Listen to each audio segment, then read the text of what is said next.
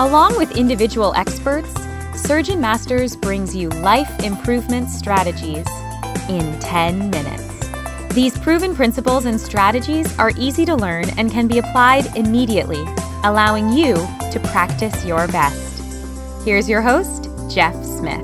Welcome back to the SurgeonMasters mini podcast. We have our guest, Dr. Todd Swenning, the Director of Orthopedic Trauma at Desert Regional Medical Center in Palm Springs, California, and Medical Director for the Institute of Clinical Orthopedics and Neurosciences, and my good friend and awesome educator on some of these topics that we're sharing with you, our audience. Hi, Todd. Hey, Jeff. How are you today? I'm doing great. You and I have been talking about several issues related to our topic today. We've been talking about communication. We've been talking about conflict and compromise. You gave a great presentation at a conference on this issue and wanted you to share some of those great thoughts with the audience today. Sure.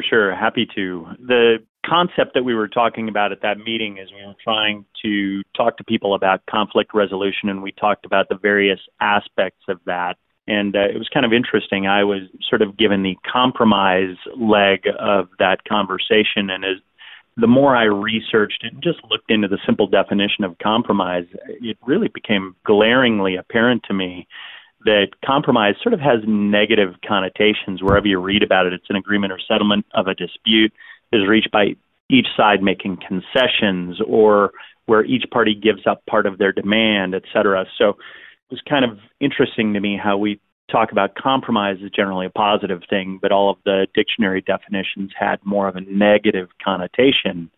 And it just got me thinking about the importance of language and how, as we navigate through our lives every day, we have to go pick up our kids from school. We have to pay our taxes. We have to do all of these things. My wife actually is the one that pointed out to me, stop saying you have to. And it was kind of a yogic idea, really, but it's very true.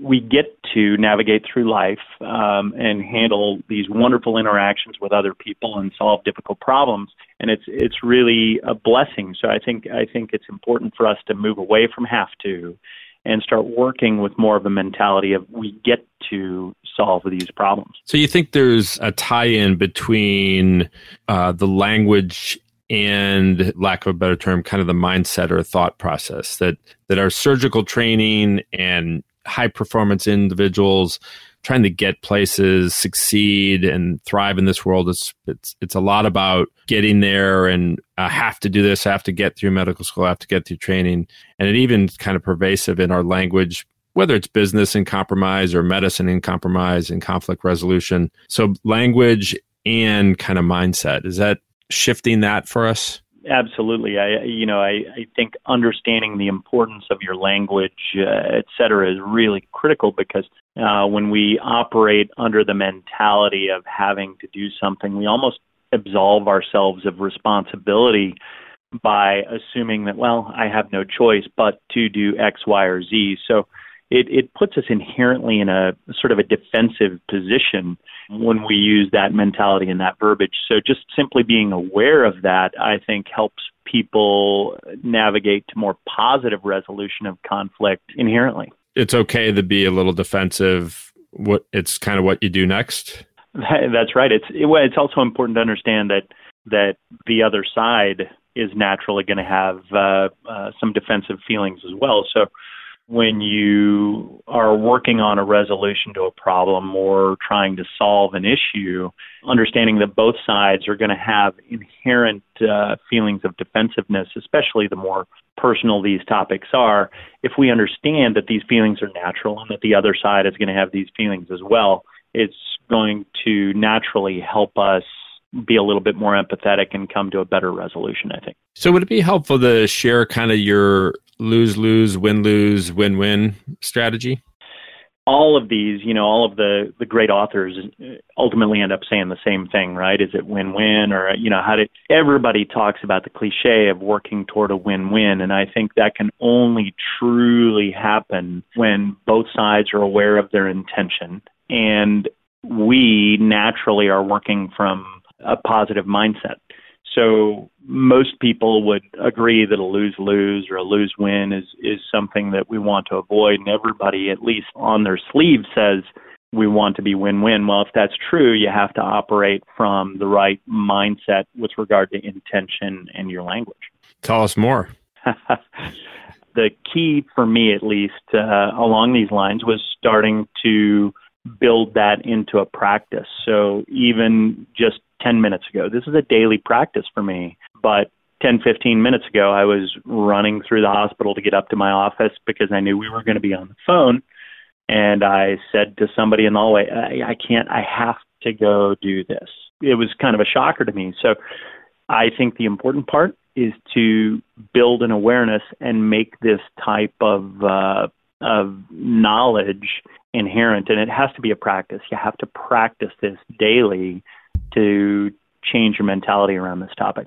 We like practices. We like to be doing something on an over and over repetitive basis to turn it into a healthy habit. Give us an example of that. I mean, you started to, so why don't you complete that example? What should we replace it with?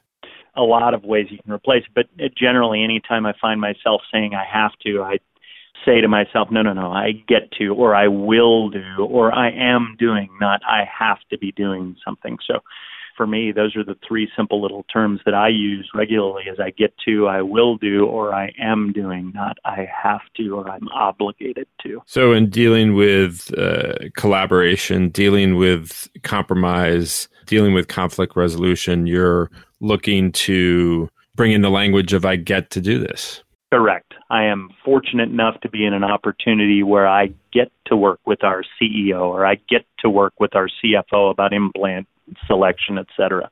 So being more to that side of it, I think, is inherently going to make the other side more receptive to our ideas as well. Any other ways you would say that? What's our action that our listeners can take? Well, the action, I think, is get rid of have to. You get to change your verbiage. You get to change your approach to language and how you interact with patients, with other doctors, with administrators, et cetera. We get to, or we are going to, we will do all of these actions that we are fortunate enough to do on a daily basis. So in essence, it's turning a positive into your intention. Can you give us that call to action again in brief? Sure. Get rid of have to.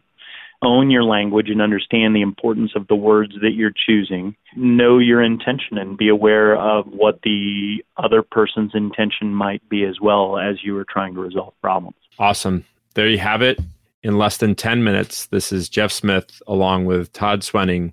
Until the next episode of Life Improvement Strategies for the Surgeon Who Wants More. Ciao. Now, take 10 minutes and put your plan into action to practice your best.